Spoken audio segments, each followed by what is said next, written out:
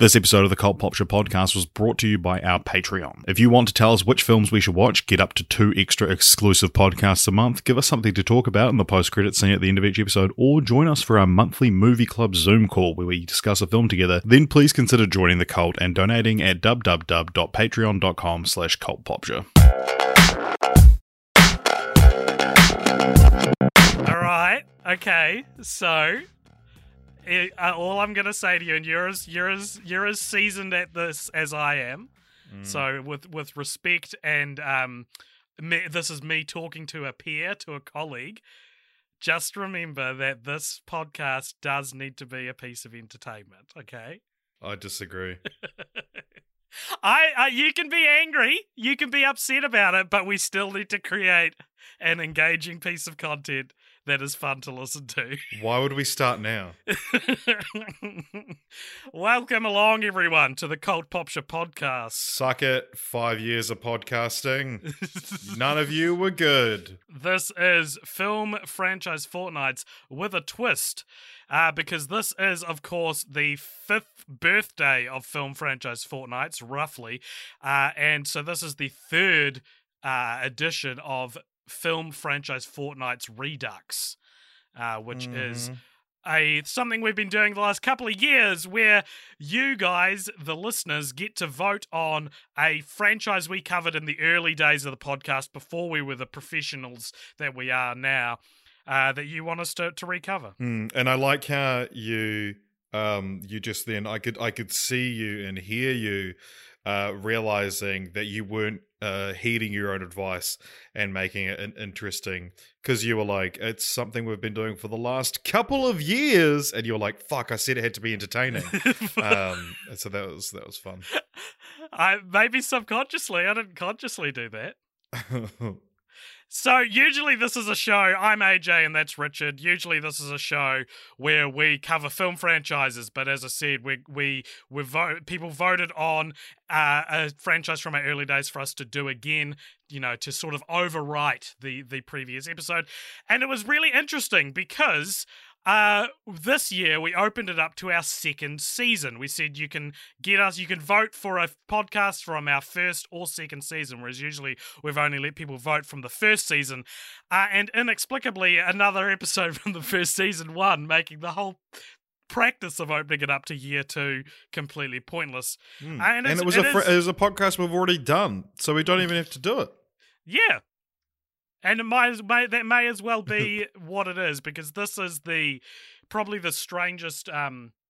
I say that it's actually been a strange choice every year. For the first year we did this, we redid the Spider-Man films, which were fundamentally built to break the format of our podcast. And then we had to redo Freddy vs. Jason, and then instead of doing 1 hour, we did about 5 hours instead, split up over 3 episodes.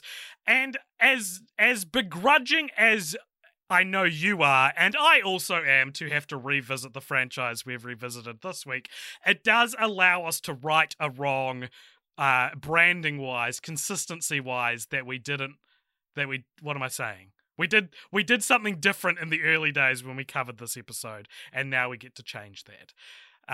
And what that wrong that we're righting is that today we're going to be, once again, ladies and gentlemen, talking about the Mummy movies, and not now the I know Mummy. What you're thinking. Not the Brendan Fraser Mummy movies, but the 6 original Universal Mummy movies, which I think was our 5th episode of Film Franchise Fortnights. Yeah, correct? It was. It was actually fun. So it was the 5th episode, but it was the 4th franchise we rolled.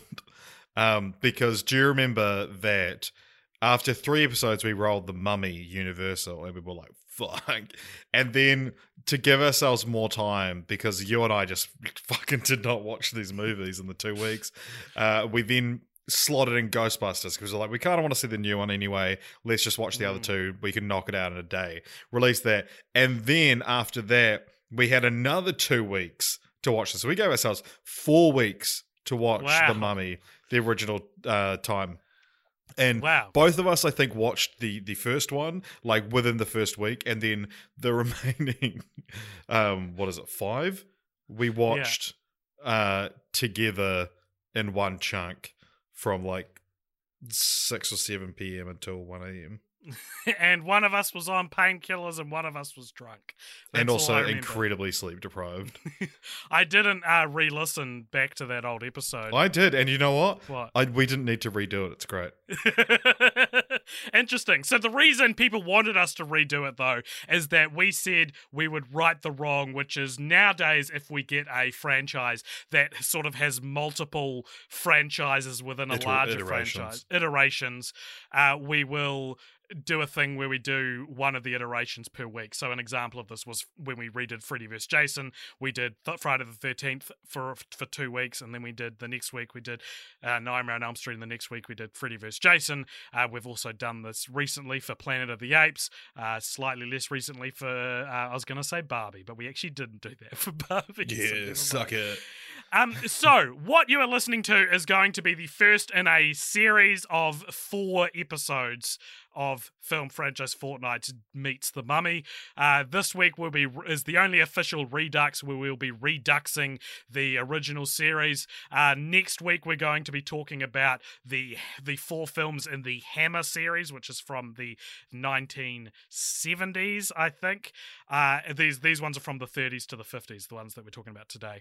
And then after that, we're going to do the one everyone I'm sure thought they were voting for, the Brendan Fraser trilogy, plus the Tom Cruise failed experiment. We're going to lump that in with those 3 movies. And then the 4th week, we're going to be covering the Scorpion King franchise, which is a spin-off to The Mummy Returns.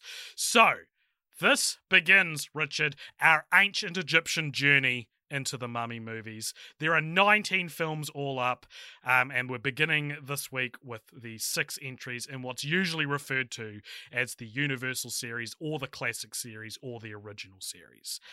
These films include The Mummy, The Mummy's Hand, The Mummy's Tomb, The Mummy's Ghost, The Mummy's Curse, and Abbott and Costello Meet the Mummy.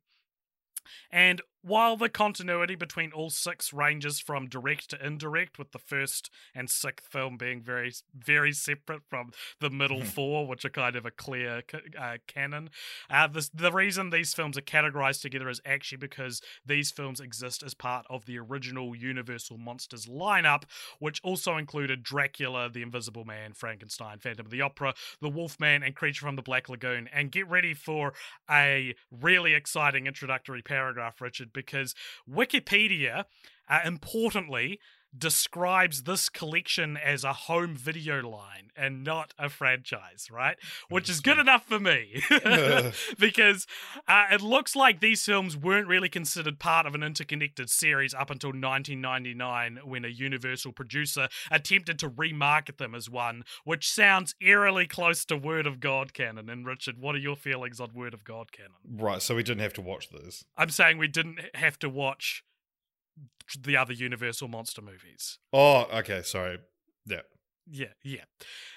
So, all that being said, there are, in fact, actual Universal monster movie crossovers, like single films from the 1940s, which saw Dracula, Frankenstein, Wolfman, and the Hunchback of Notre Dame all interacting, but Richard, not the Mummy. The Mummy is not in any of the crossover films. The only example of the Mummy, or characters in a Mummy movie, sharing the screen with other Universal monsters would be from the thwarted attempt in the Dark Universe in 2017, which was promptly abandoned after Tom Cruise's Mummy movie. So that's the lone entry in its franchise, and we are covering that film in a few weeks. So we've really skirted the line here of being obligated to watch like 30 more movies. And what I like to think is the franchise gods giving us a break, is the idea of the Mummy movies all existing as part of a larger than it is franchise seems theoretical at best. Yeah. And then what's the reasoning for the Abbott and Costello not bridging that gap? So Abbott and Costello, which is the last film we're going to discuss, that's called Abbott and Costello Meets the Mummy. or Meet the Mummy, and there was some contention. A few people asked us if, being that this is an Abbott and Costello meets movie, of which there are 6 others, does this mean we should have watched the other Abbott and Costello movies? And the short answer is no, and not just because this would be the missing I don't feel link. like it. Yeah, and it would also be like the missing link which connects the Mummy to the other Universal monsters, because they meet Frankenstein and I think Dr. Jekyll and Mr. Hyde, but also because it doesn't really look like they're related. Despite playing themselves in Abbott and Costello Meet the Mummy, they actually for some reason play completely different characters in all of their other films. I don't know why Meet the Mummy was them playing just Abbott and Costello. Right. And also 3 of the other Meat films include The Killer, who's Boris Karloff, The Killer, The Keystone Cops, and Captain Kidd, who is a Warner Bros. Property, not a Universal property. Right, so now we're going to have to cover that when we watch Space Jam too. Yeah. I can understand why people would be upset with this, but the Abbott and Costello Meat films aren't even categorized as their own series on the Wikipedia page of their filmography. They're just mixed in with their dozens of other films. So it looks more like a scenario similar to the relationship between Scary Movie and like Date Movie or Epic Movie. Or the Mary-Kate and Ashley filmography, where filmmakers are using similar styles and buzzwords and actors to whet the appetites of audiences for marketing purposes. And this is not filmography fortnights. This is film franchise fortnights. One last thing about all of this. If you're listening to this and you're unsatisfied with all these loopholes that I'm desperately climbing through to stop us watching any more than the 19 films we're already giving you. At the very least, I'll say, even if we did want to tackle Universal Monsters as one gigantic meta-franchise, we'd probably still do it this way anyway. We'd probably still do it in these separated blocks. So, you know, if people get angry enough at us that they threaten to stop being supporters of our Patreon if we don't do all the Universal Monster movies, we'll do Dracula another time. You know, like maybe these can be the ongoing ones. I don't know. Yeah, maybe instead of Redux, we just do Universal Monster June. Juniversal Monster. Fuck, I was right there. Do you know what the second Dracula movie's called? Dracula. It's called Daughter of Dracula. Isn't that interesting? Anyway. It's called Dracula's Daughter. Is it? And then there's Son of Dracula. Yeah, that's right, yeah. All right, so the first film we're talking about, though, is called The Mummy. It came out in 1932. It was directed by Carl Friend. Do you know what this has on Rotten Tomatoes? Like 88. Yep, that's exactly what it is. What is going on? Are you reading this? No. I have my continue. And I don't know if we've made this clear either, but like the first time we watched these movies, it was a hard slog. And Richard, I think, never closer to quitting the podcast than when The Mummy won the Redux poll in this last week. What is The Mummy 1932 about? An even harder question than the Rotten Tomatoes one. Yeah, well, and so I've actually prepared statements for each of these. Oh.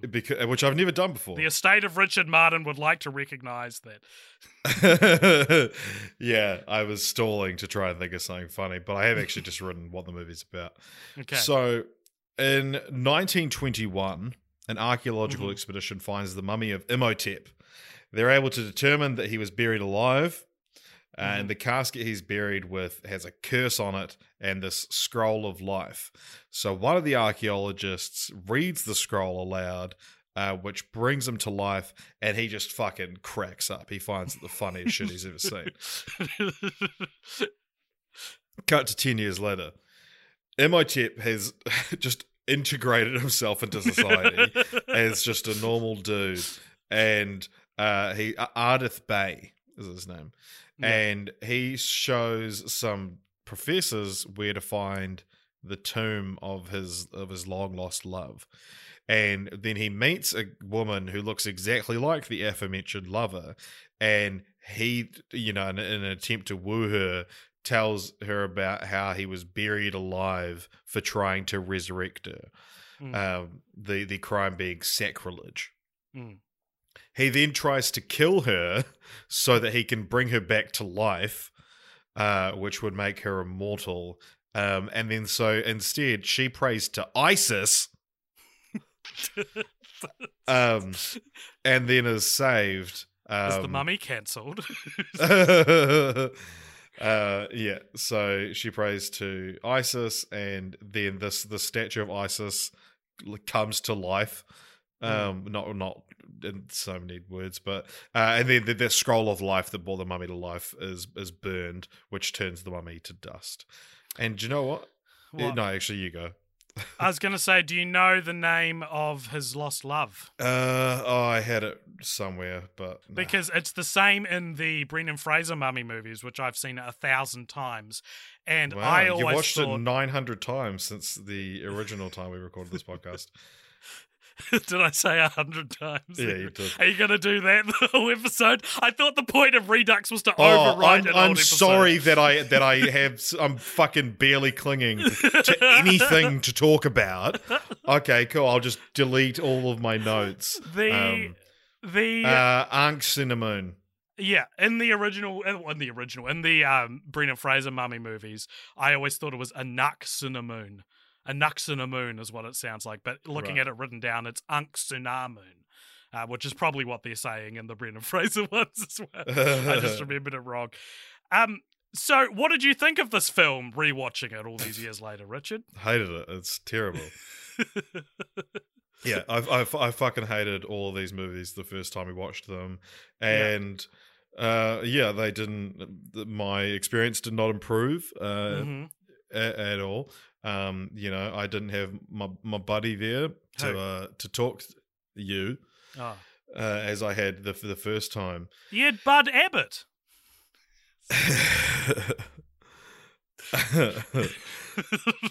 He doesn't show up for a while though. Yeah, but yeah, true. So I had I didn't enjoy this in the slightest.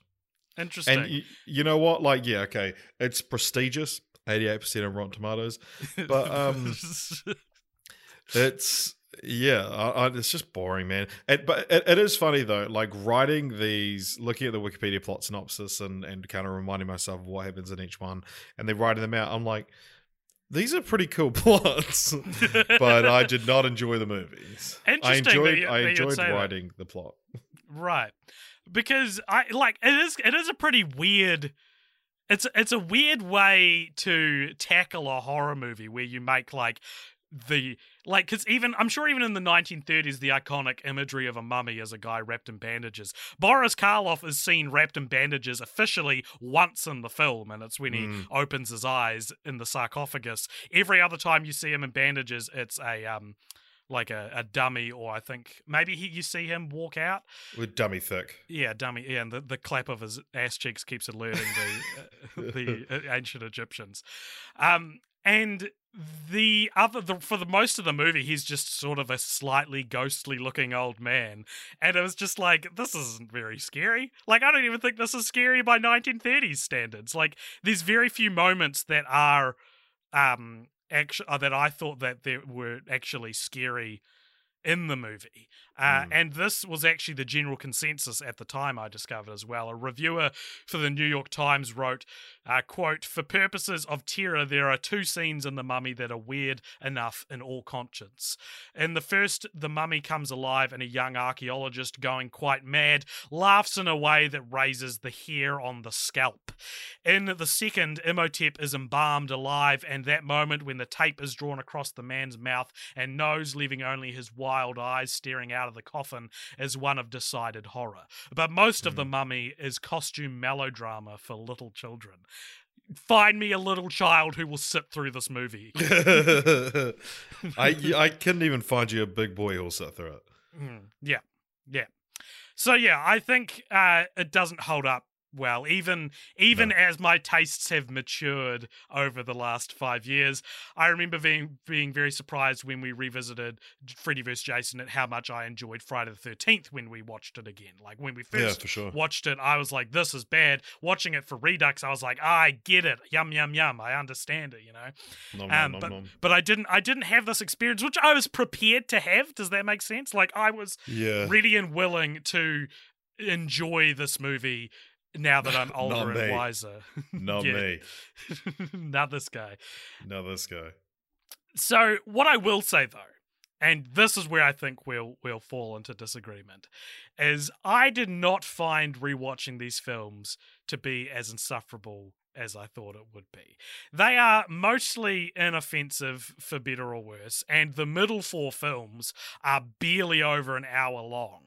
I think I found this much harder initially because I was in my early 20s, they were boring, and it was the 5th franchise we'd ever covered, whereas now I'm a man approaching his 30s who has watched nearly 40 Godzilla movies and nearly 40 Barbie movies. Like, these are a walk in the park. Like, I am experienced now, and so I did not find this to be as arduous of a task as I did the initial time. Yeah, but at the same time, it's like I wasn't enriched in any way by watching them. Barbie and Godzilla, this was all new information to me. The Mummy, I mean, I don't know, I've seen it, you know, and I didn't enjoy it the first time. And same as you, I kind of like, I would have loved to have had something awoken in me and, you know, had this wonderful new experience with the film, but I didn't. And the whole, like, it's just the thing that kind of made it that soured the watch, or the kind of the general vibe of having the Mummy, is that, like, not only do I have to watch these films I hated again, or just like, it's taking time out of my very busy day. And also it's this, like, it's much like being buried alive. It's this, like, sentence that I've got 4 weeks ahead of me of just watching, by all accounts, terrible movies, and then amongst this, a Brendan Fraser movie you've seen 100 to 1,000 times, and I've seen once and thought and didn't really like that much. We'll get to that. Every time you bring that up, I'm like, easy, girl, calm down. We'll talk about it. So yeah, would you rather watch these films or be buried alive and have your tongue cut out? In that order, or just is my tongue cut out and then I'm buried alive? Your tongue's cut out first, yeah. Oh, then that, yeah, easy. This is a fun stat. This will be the most fun thing mentioned on the podcast. You ready? This is our second franchise in a row to reference an historical event, which to us feels like ancient history, but at the time the film came out was relatively recent news. Escape from the Planet of the Apes in 1971 referenced the 1969 moon landing, and The Mummy This is the biggest event since the moon landing, which was 2 years ago. Yep, and The Mummy in 1932 compares the discovery of Ankh-Senamun's tomb to that of the discovery of Tutankhamun's tomb, which had only been found 10 years earlier in 1922. Yeah. Isn't that crazy that, like, to them that's like referencing, like, the Christchurch earthquakes? You know, something that's still a fairly big part of our lives, you know, relatively speaking. But to us, it's like, 100 years ago when they found Tutankhamun's tomb, you know?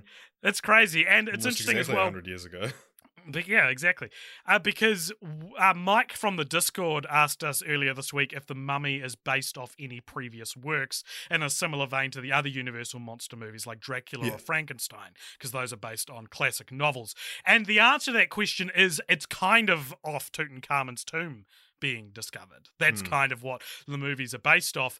And interestingly, this is sort of the Lost World Jurassic Park situation, where based on the success of Dracula in 1931 and Frankenstein in 1931, Universal producers began searching for an Egyptian mummy-themed novel in order to fold into their brand, but ultimately could not find anything.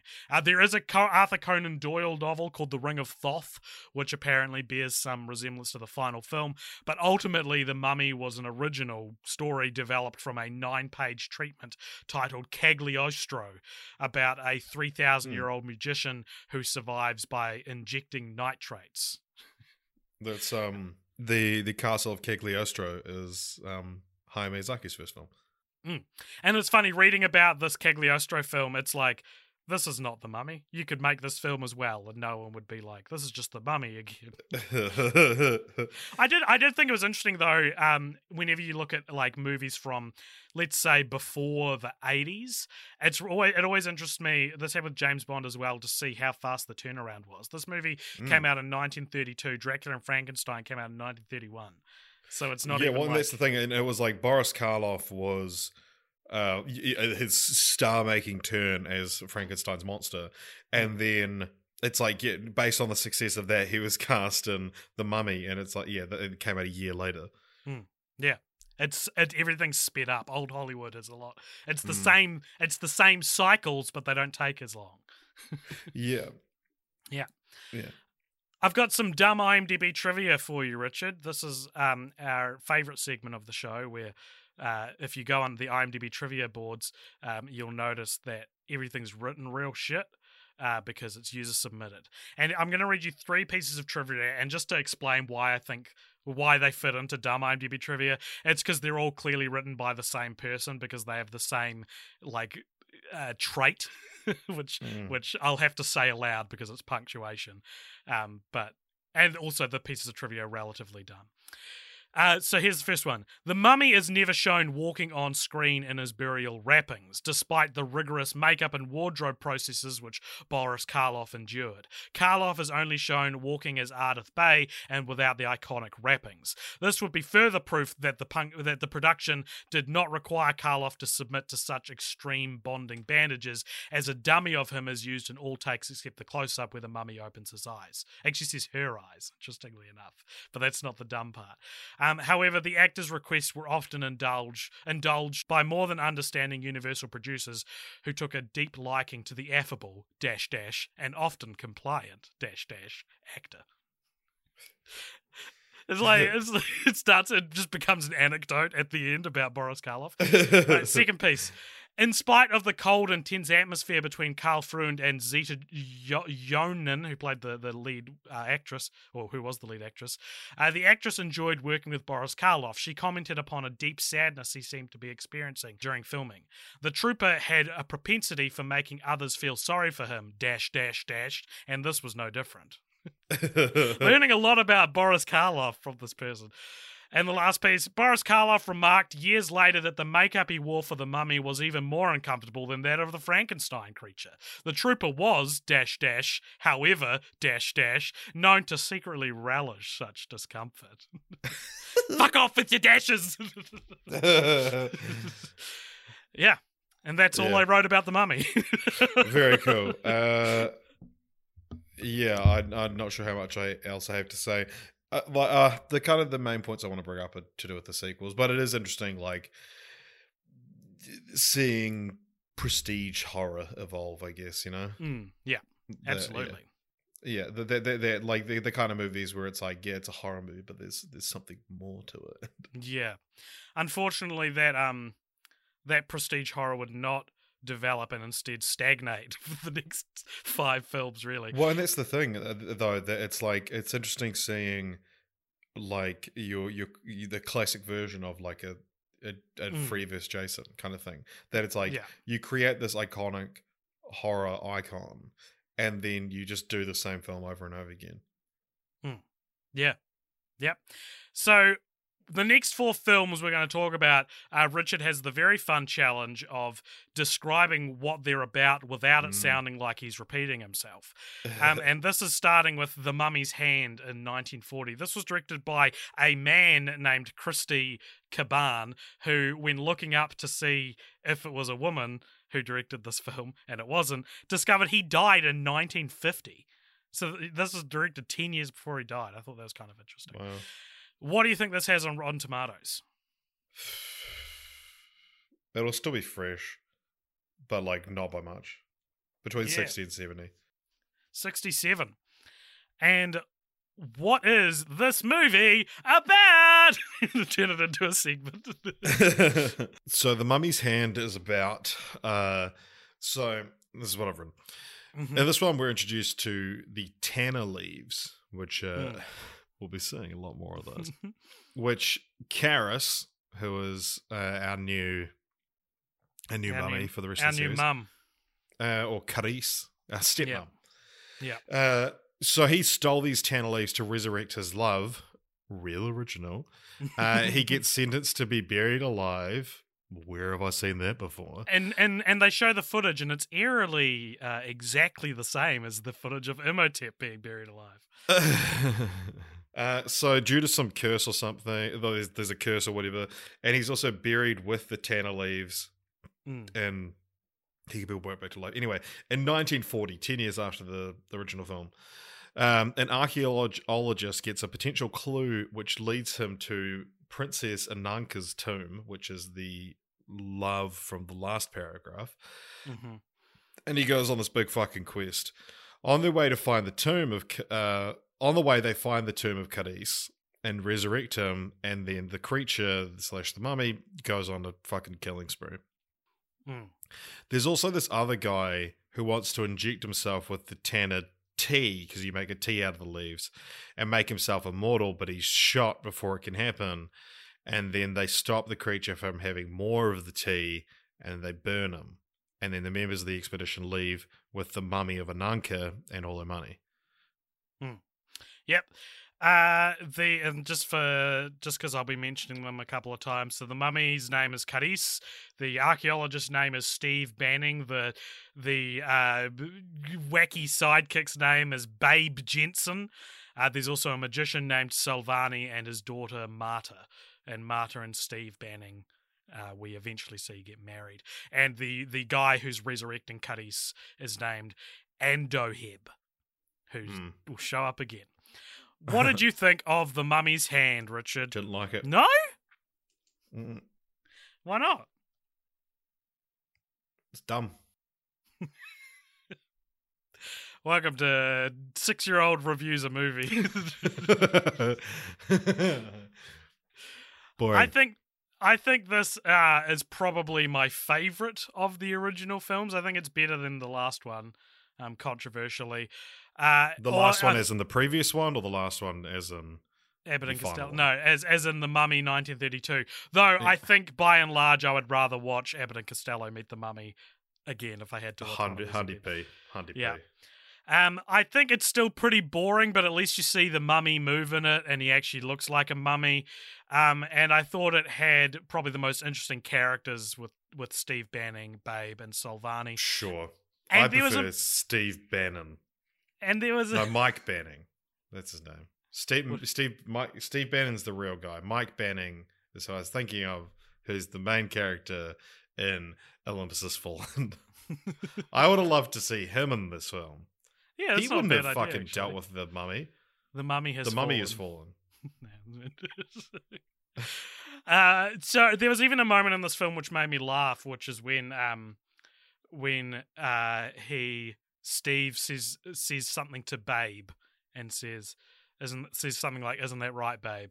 And both Babe and Marta, who's falling in love with him, go, "What?" And I was like, that's a pretty funny joke. That's like a wholesome version of the like, my girlfriend calls me daddy joke, you know? You know that joke? Sure. Bringing up daddies on a podcast about mummies? What am I doing? You're insane.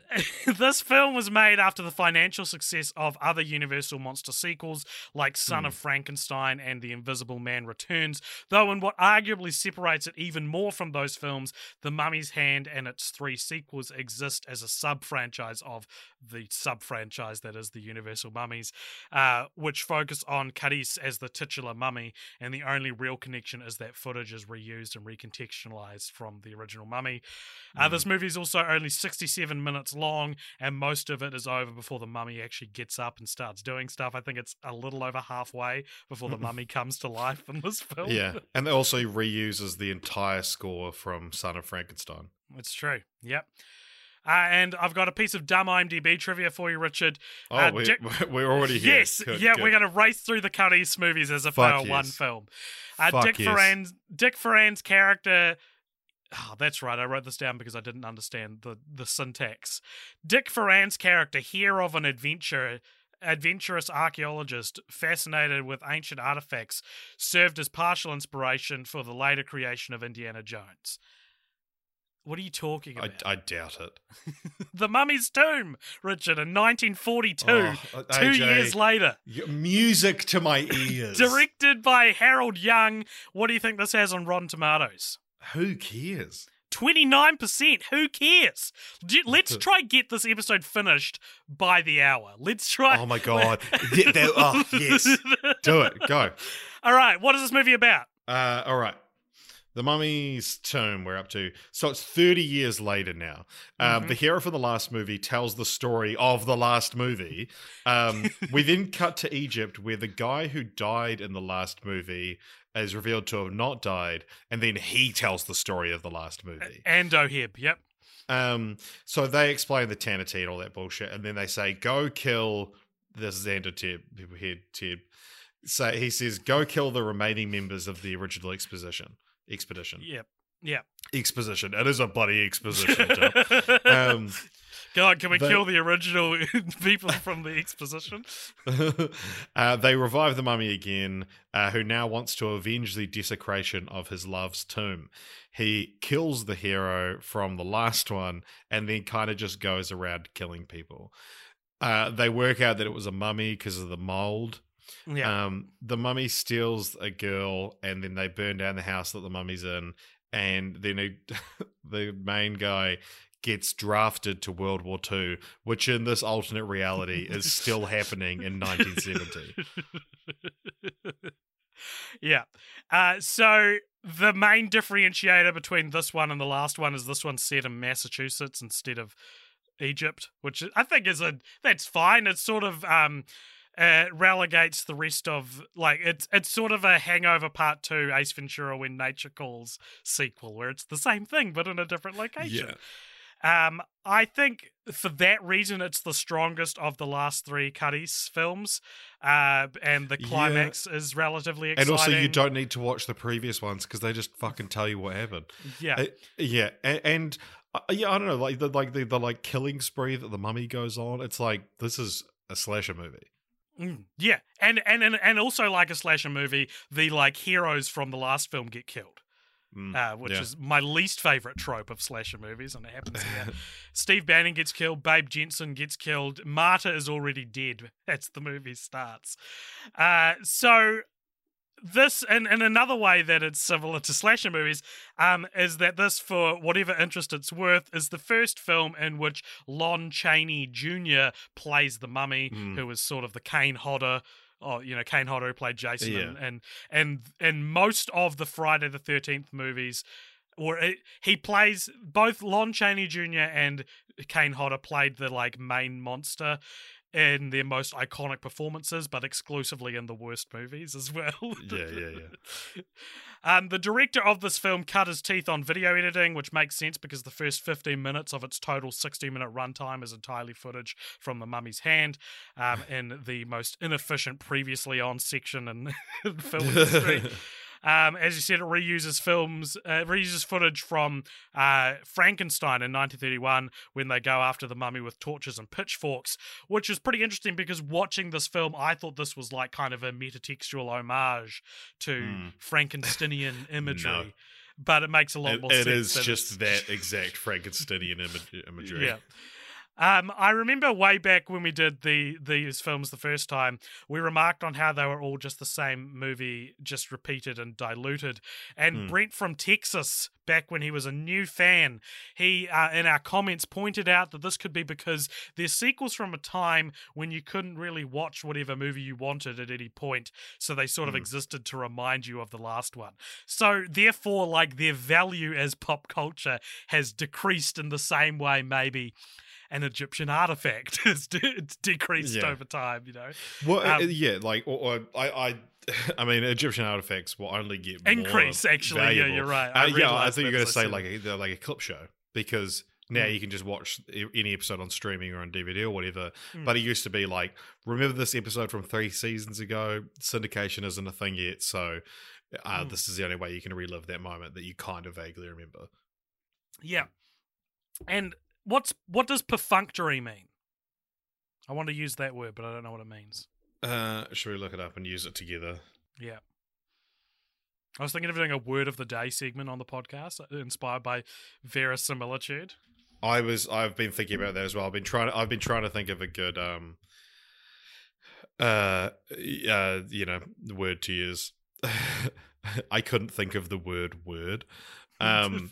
Perfunctory is the opposite of this podcast. It's carried out with real interest, feeling, or effort. That's what perfunctory means? I thought it was a negative thing. No, let's see what the antonym is. I was going to say that the sequels are perfunctory efforts. I was just looking for a clever word to use instead of like obsolete. But that is the word, isn't it? These sequels are obsolete because it's the same thing. Yeah, they're perfunctory. Over and over again. Yeah, the perfunctory. Redundant? I don't know. The Mummy's Ghost in 1944. This was directed by Reginald LeBorg. It has 33% on Rotten Tomatoes. The same age as Jesus when he died, the original Mummy. What is The Mummy's Ghost about? All right, so for this one, I've just written AJ. You're going to have to take over. All right, this is also where I clocked out because I write like backup synopses if Richard's one misses out any important details, and this is where I clocked out as well. I've written, Cadiz is once again, despite burning to ashes in the previous film, revived by an even older Andoheb. This is done through brewing tanner leaves, which causes Cadiz in mummy form to spawn in bushes throughout Massachusetts, where he pursues and eventually succeeds in kidnapping a young woman who is supposed to be the reincarnation of a nunca. The film ends with the heroes failing to save the woman as Cadiz carries her into a swamp. That's it. It's very funny that they revive him from like being burnt to ashes, but they can only revive him as the mummy version. Like, what a rough deal for Cadiz. Is like, we can bring you back to life, but only in your previous undead form. Like, if anything, it would add a splash of interest to this movie to have him come back as like the Egyptian prince or whatever he used to be, you know? Yeah, but no. It doesn't have that splash of interest. I would ask what you think of this film. I feel like the answer's probably short, though. Perfunctory.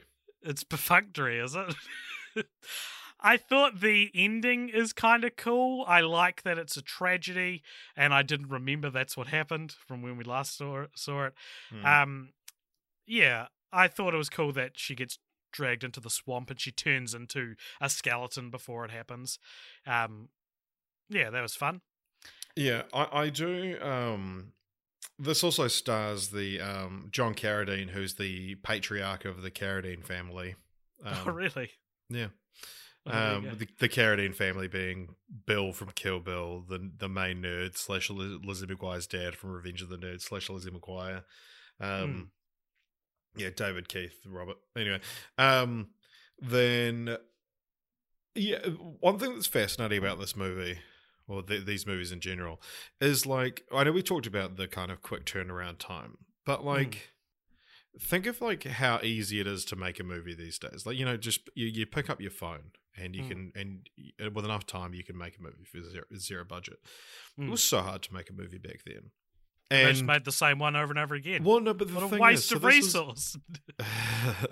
So this is like what, almost an 80-year-old film, and like, how many people would have worked on this film? Let's say, conservatively say 50 people devoted a long time to working on this film, and 80 years later, their legacy survived 80 years for me to be bored out of my fucking mind on my phone half the time, and then doing a podcast about how much I didn't like it.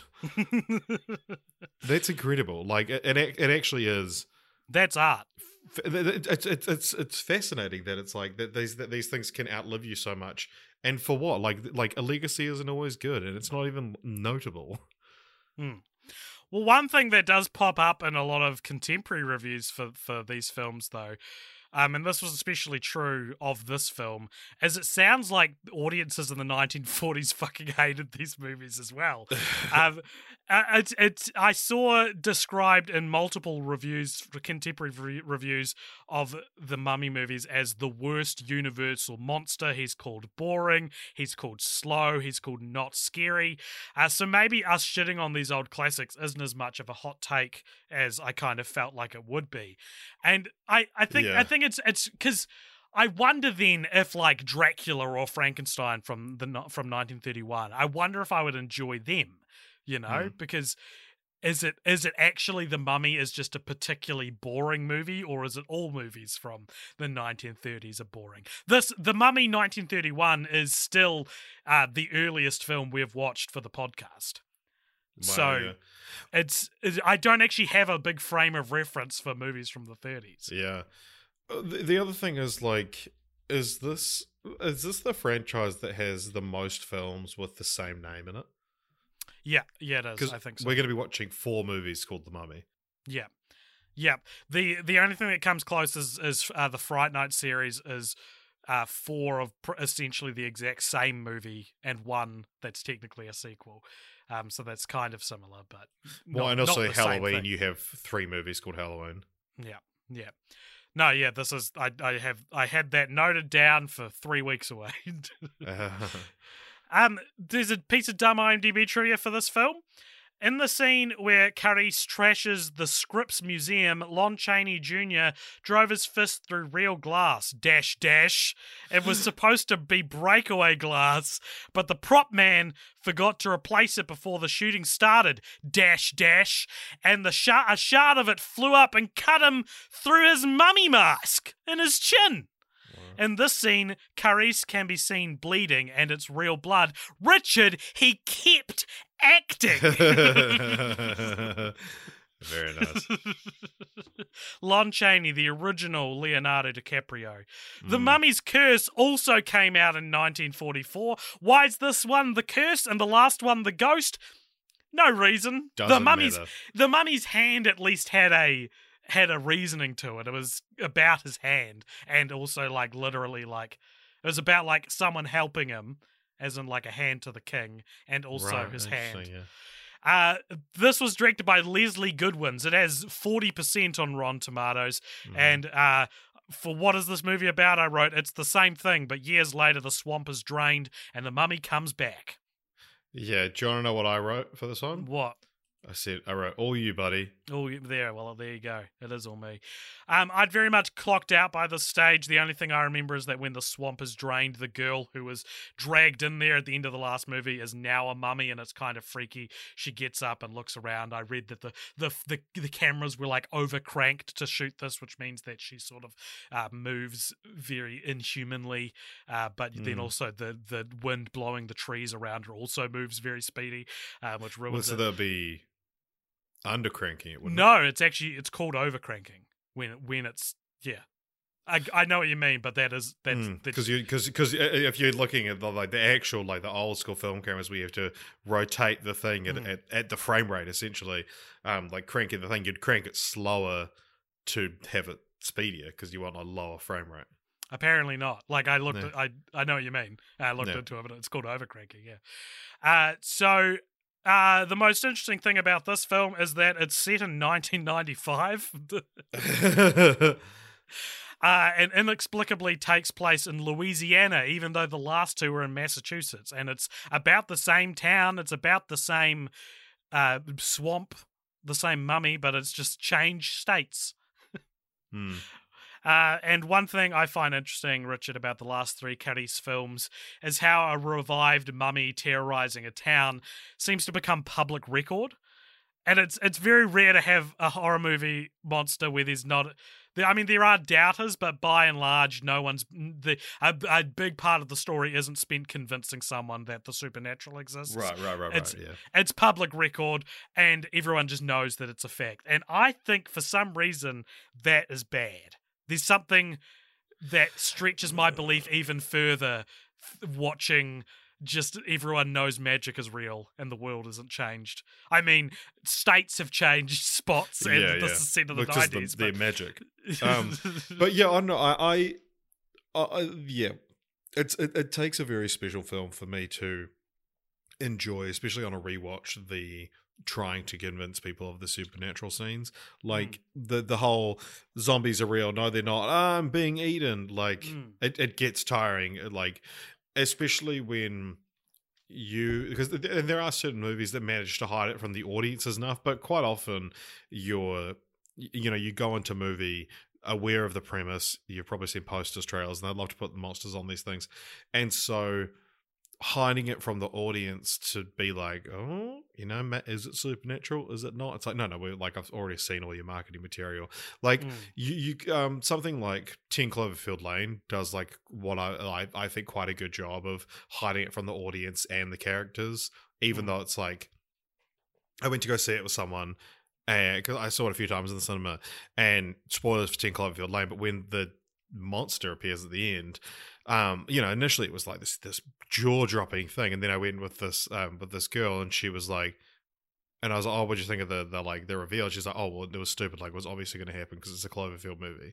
And it's like, yeah, but we also hadn't established what a Cloverfield movie was at this point. Like, this same girl, actually, we went to The Nice Guys, and again, it's my second time seeing it, and it was like 15, 20 minutes before the ended. She was like, should we just go?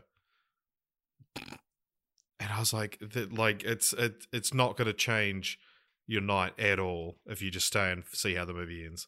Yeah. That sounds very frustrating. It was. Had a big old crush on her. Yeah, I did that once. I went to a movie with a girl I had a crush on, and she said we should leave halfway through, and I did left. And that film was the Oscar award-winning The King's Speech, which isn't a movie I'm especially bummed that I walked out of, but it's a weird movie to say I walked out of. Yeah. Have you since seen it? No. Oh, it's a good movie, especially the second half. This film was originally called The Mummy's Return, apparently. Weird to name your fifth one there. But it's also interesting to know that if this was The Mummy's Return, 50 years later or whatever, we'd get to The Mummy Returns. Yeah. Abbott and Costello Meet the Mummy came out 11 years later in 1955. Is that 11? Yeah, that's 11 years later. This was directed by Charles Lamont. What do you think this has on Rotten Tomatoes?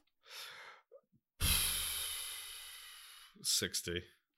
Richard, it has 25% on Rotten Tomatoes, which makes it the lowest rated of the list, which is pretty funny. And it's obviously the best one. Oh, it's obviously the most palatable, and it's not just because it's a comedy, it's also because it's made 20 years after the original one, so it's a little more, accessible. And what is it about? This film is about I wrote it down, sorry. I was like, fuck, but then no, here's what I prepared earlier. Abbott and Costello, playing themselves, are stranded in Cairo, and they overhear a convo about Clarice.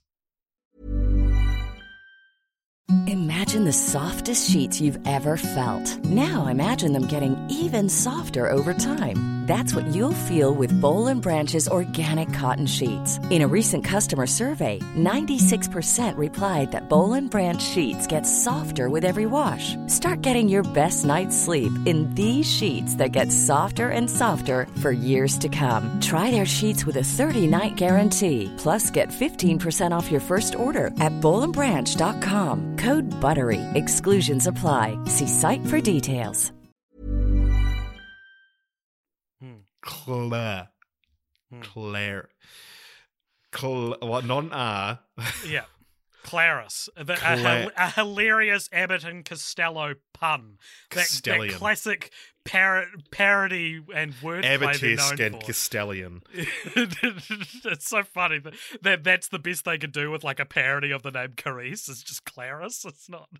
Yeah, it's not a joke.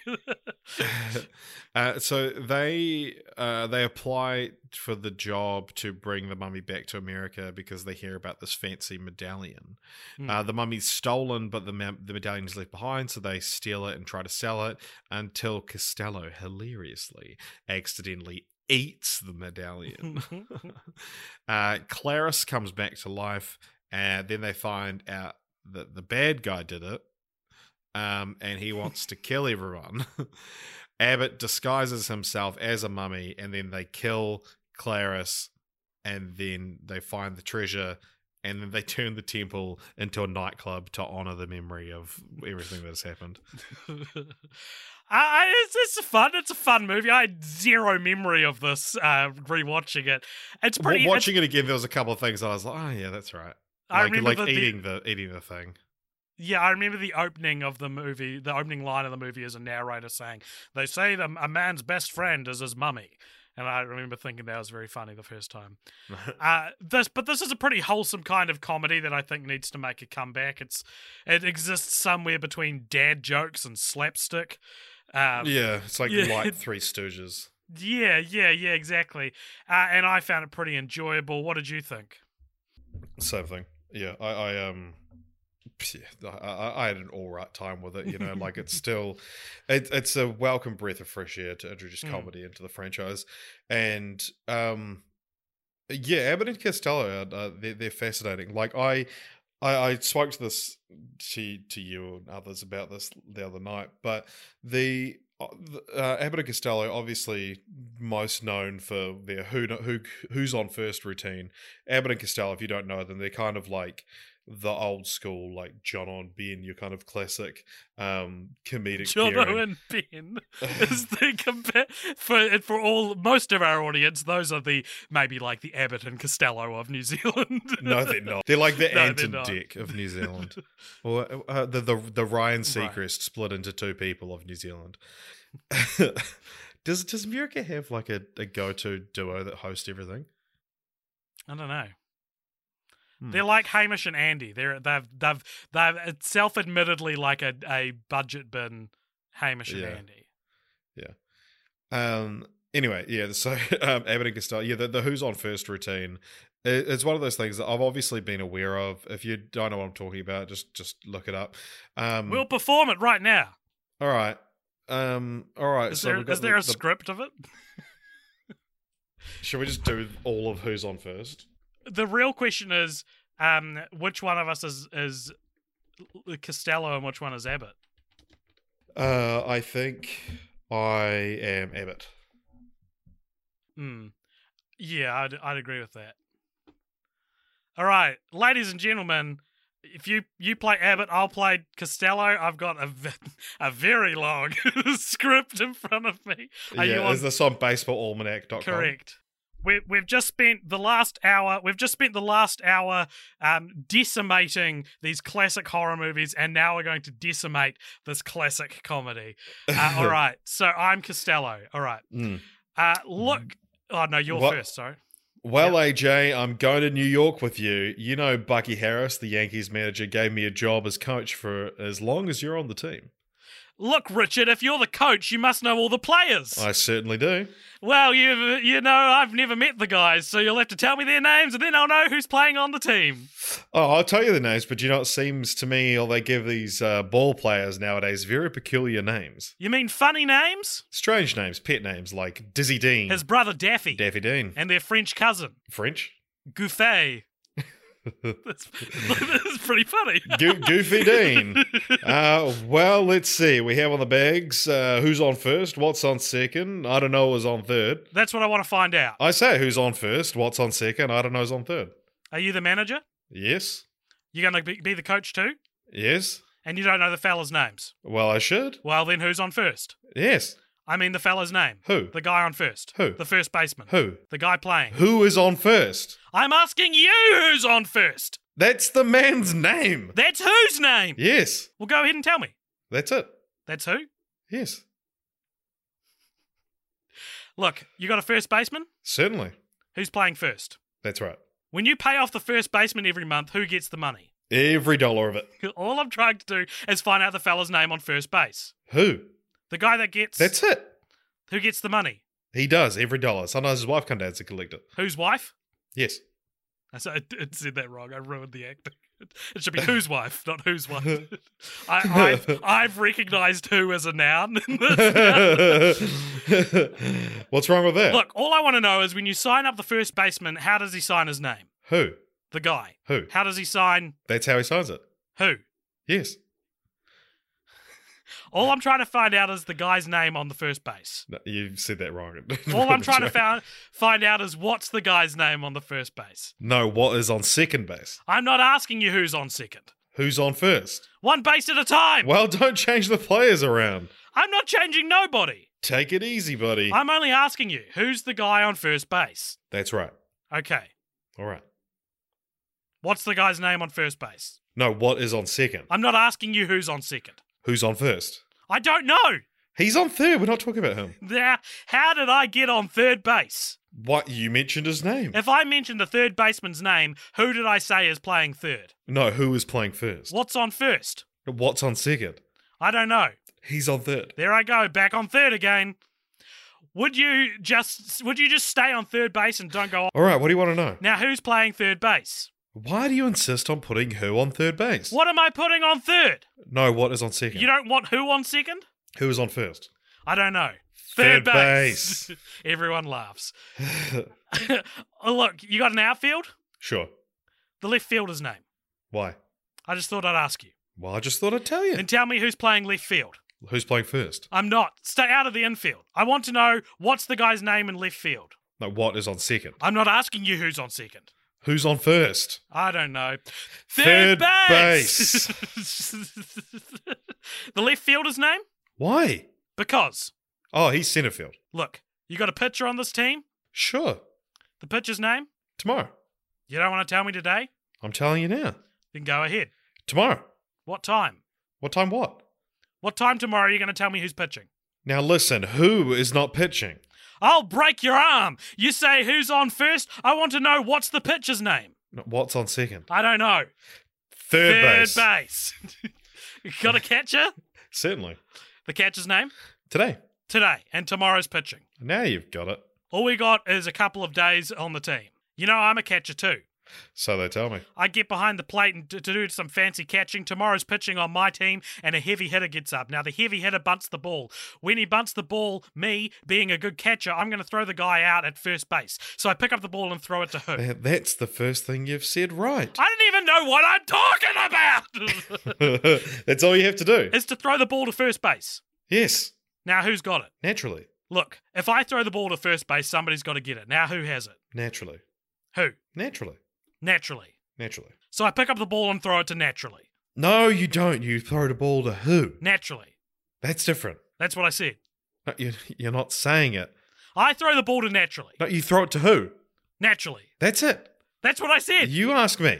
I throw the ball to who? Naturally. Now you ask me. You throw the ball to who? Naturally.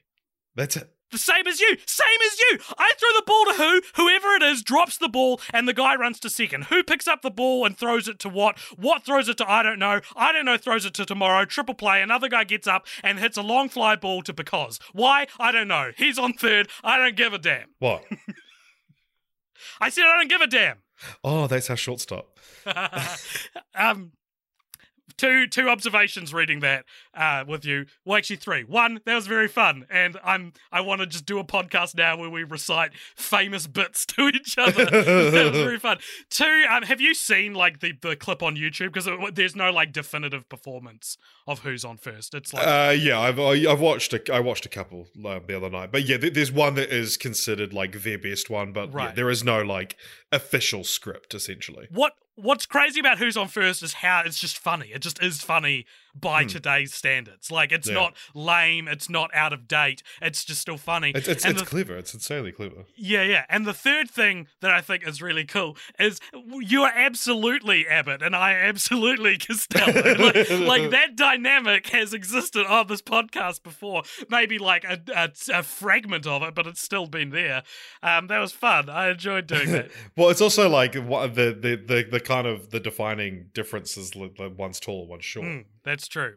And yeah, but then it's because it's like the hothead and the cool, calm, and collected one. So the different. I was thinking about this though. The difference between you and me and Abbott and Costello is usually the cool, calm, collected one. They're really famous. Usually, the cool, calm, collected one is also like the one steering the ship, but often it feels like I'm sort of with this isn't an insult. It just it's like I'm steering the ship, right? Costello steers the ship in our case. Right. You sound offended. Well, I am. That's what you're hearing. Richard, that's what you're hearing is offense. This is comment on the Discord or wherever you want with other famous bits or like scenes we should read. Yeah. The last useless statistic of the episode. This marks our second, or I guess first, because we did it already, franchise in which an actor named Bud plays a character named Bud. After Air Bud. It's just a dog in the episode. And they're both dead now. All right, continue the franchise. This is a segment of the show where we pitch continuations to the franchise. This is a little difficult because we've got to keep our continuations of the franchise within this specific iteration of The Mummy.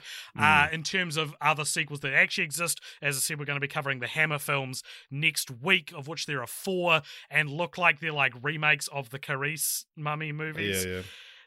So my continue the franchise for the Universal Mummy movies, Richard. I remember last time we did this, the continue the franchise were like the Mummy's tummy and stuff like that. That was your one. Do you remember my one? No, what was it? Mine the Mummy's was dick? Yeah, it was very good. I'm pitching the Mummy's nuts.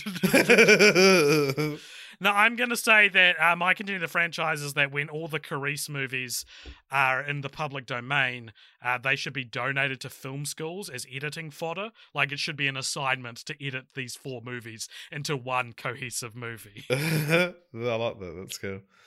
Oh, very good. Yeah. So that is your continue the franchise is Waiting. Yes. My continue the franchise is John on Ben Meet the Mummy. Yes. So last time, I pitched the Mummy's dick, but you pointed out that in the supermarket earlier that day, I had pitched you a much better to continue the franchise, but I decided not to go with it. And so I'm going to use it now. Okay. Is that a film in which the body of Boris Karloff is old William Pratt himself. Boris Karloff is resurrected and he becomes the mummy. So it's like, oh my god, it's famous actor Boris Karloff. But then he's also a mummy. But then I thought, just to change it so I'm not exactly stealing content, do it with Abbott and Costello. Like, because I was thinking about, because it's Laurel and Hardy are the ones who got the biopic recently with who was it, Steve Coogan and John C. Reilly. And yeah, like who would you cast in an Abbott and Costello biopic, and let's have them like, instead of doing a biopic, have it they're resurrected, and that's how you have your like third try at the Dark Universe, is with a resurrected Abbott and Costello. Yeah. All right, I would cast. But I'd love to get some help with casting. As Costello, I'm casting Patton Oswalt. Oh yeah, of course, yeah, nice. And as Abbott, I'm casting Michael Fassbender again, but legit. Like, get like an obvious comedy actor, and then get one who you're like, what can this guy do with comedy, and then put them in the movie. That's great. Yeah, I mean, that's so many biopics are that anyway. So. And, it's not necessarily a comedy movie just because it's about comedy actors. Yeah. Did you know that Patton Oswalt is now the same age that Costello was when he died? Wow. How old was he when he died? 52. Whoa, that's very young. That's really sad. When did Abbott die? How many years later was it? 15 years later, at the age of 76. That's pretty. Groucho Marx declared Abbott the greatest straight man ever. Get fucking Jason Bateman to play him. Yeah. Interesting. Right. Actually, so sorry, just on the page of Lou Costello, it mentions like talking about how they're the highest paid entertainers in the world during World War II. During a national tour in 1942, they sold $85 million in war bonds in 35 days. By 1955, their popularity waned due to overexposure, and their film and television contracts lapsed. The partnership ended soon after. 1955? Did I ask fucking they did that year? The Meet the Mummy. Yeah. Yeah, so this was like, because this was actually the last Abbott and Costello movie. Yeah, sorry, I didn't know that. But I didn't know we focused so much on Abbott and Costello specifically that I was like, that fact will come up if it needs to. So, Richard, the final segment we've got to do on the show is the third time we've ever done this is re-ranking the franchise, where we look at where we've already ranked this franchise and discuss whether or not it needs to be adjusted. And this... The Mummy, the Universal Mummy movies are currently abysmally ranked 125 out of 128. So pretty low to the bottom. I don't think it needs to go lower. Beneath the Mummy is Medea, The Land Before Time, and Dungeons and Dragons. Above the Mummy is Divergent and the two Sex and the City movies. I feel like maybe the Mummy is because it's Chuck It Last. It's a more no, I think because it's a more gentle kind of bad than Sex and the City and Divergent, that it should maybe go ahead of them. I would, if I'm putting it ahead, I would swap Divergent and Sex and the City then. Okay. Do you want to do that? Yep. So we're moving. Wait, what did you want to do? So have it be 123 is the Mummy, 124 is Divergent, and 125 is Sex and the City. Right. You're essentially swapping Sex and the City and the Mummy. Right. That's funny. I was the Sex and the City's legacy on our podcast being that it was like swapped for another franchise in a different franchise. It's a victim of being a bystander. Cool. All right. Well, hey everybody. Thank you very much for listening to our Redux. Hope you enjoyed it. I hope it was worth it. And we will be back next week talking about the Hammer Mummy movies, which I think maybe will be all right. What do you think? I'm looking forward to it. Because the Hammer Mummy movies are like what do you call it? Peter Cushing, Christopher Lee. Yeah. So I don't know, could be some good stuff in there. So I'm looking forward to them. If you liked this episode, though, you can support Cult Popture at all the places. We're on Facebook, we're on Instagram, we're on Twitter, we're on Letterboxd, which is where we just ranked our film. We're also on Patreon, www.patreon.com/cultpopture. There'll also be a link to the Discord in the show notes. I'm on TikTok. AJ from Cult Popture on TikTok. Cult Popture is also on TikTok. I'm also on TikTok, but I haven't posted anything. And we're also on YouTube. There are two YouTube channels. One's called Cult Popture, which is where we post fun little video essays, and one is called Cult Popture Again, which is where we post the podcast, and it could be where you're listening to this right now. Stay tuned for the post-credits scene after this music ends. And Richard, we did it. We did maybe the most light and breezy Redux we've fucking done so 6 minutes of this was just us reading who's on first. Happy 5 years, buddy.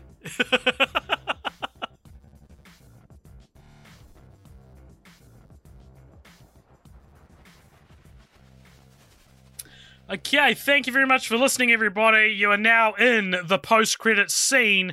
This is a segment at the end of each episode after the music stops playing, where if you donate $5 or more over at patreon.com/cultpopture, you get to give us something to talk about in this, the post-credits scene. Richard, what is today's post-credits scene?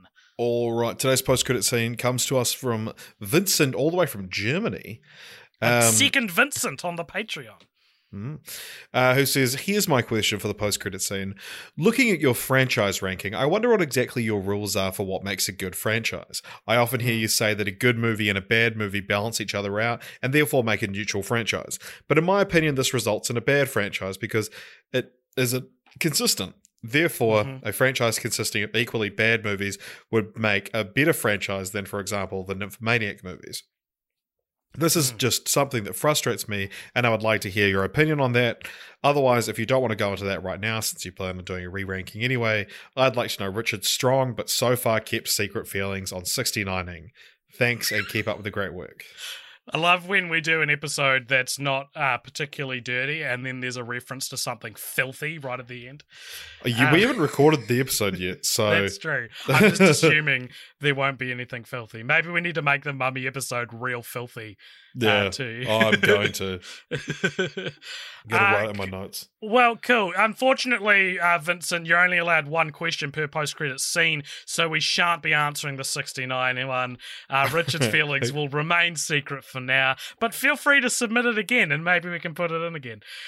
So he still accidentally writes two questions. Hey guys, how's it going? I want to know Richard's feelings about 69. I'm going fine. That's your one question. Thank you. Vincent, I very much get a kick out of people analysing our show more than I do, because it's very rare that something I've created is cared about by someone more than just myself, right? So this is cool. I really like your question. I think the issue here is that we're all talking about stuff that's not an actual science. We're all talking about subjectivity, and we can rank things the way we rank them or not. It doesn't matter. It's silly, and so I totally get what you're meaning, that in one view, a franchise should be consistent, and that's what should make a good franchise. But in another view, a franchise should be at the equal value of the movies combined. And that's how we rank them. And I think that's it's not always crucial. how I think the Nymphomaniac example, which is like it's the Nymphomaniac constant on our ranking. I'm sure we didn't need to reference it when we ranked the Mummy. I'm sure it was nowhere near it. But the Nymphomaniac constant being our true neutral franchise, that was kind of, if you listen to the ranking episode, that's you hear us have that realization that it's like, well, one's like one of the best films we watched, one's one of the worst, and so it was nice to force Nymphomaniac to fit this role, to be like, well, okay, let's treat this as true zero and move on from there. And that's, of course, influenced all of our rankings we've done since then. And so, yeah, on a different day, if we hadn't thought, oh, it'd be funny to put this as true zero, we might not have done it, But also, the whole thing about consistency is like something like Fast and the Furious is a good franchise, or like Rocky's another example, is that like they're kind of good franchises because they're inconsistent. Like, and even like Friday the 13th or Nightmare on Elm Street, it's like because you have these like ebbs and flows, you get the entire spectrum of what that franchise could and should or would be by watching it. So it's like the fact that you have terrible movies, and especially if they manage to come back from those, it's like that kind of makes it a cooler franchise. Like, if it's not only the quality of the films, it's also if you were telling the story of the art of franchising, how important is this franchise to it? And yeah, things like being able to save a franchise that's gone off the rails are like massive points because it's so rare. It's so rare. Yeah, and the fluctuation is almost more interesting than consistency. But at the same time, if you manage to make 8-10 out of 10 films, that's the best franchise of all time because you're like hitting that high over and over again. And on the subject of the art of the franchise, to me at least, and I respect Vincent if this is not your opinion, to me it's much more interesting to know what's the best franchise than what's the most consistent franchise. I'm much more interested in that stat than because I mean, fucking Land Before Time's a consistent franchise, and that's one of our lowest rated ones. Yeah, well, and that's the thing about like a franchise consisting of equally bad movies should make a better franchise than, for example, the Nymphomaniac movies.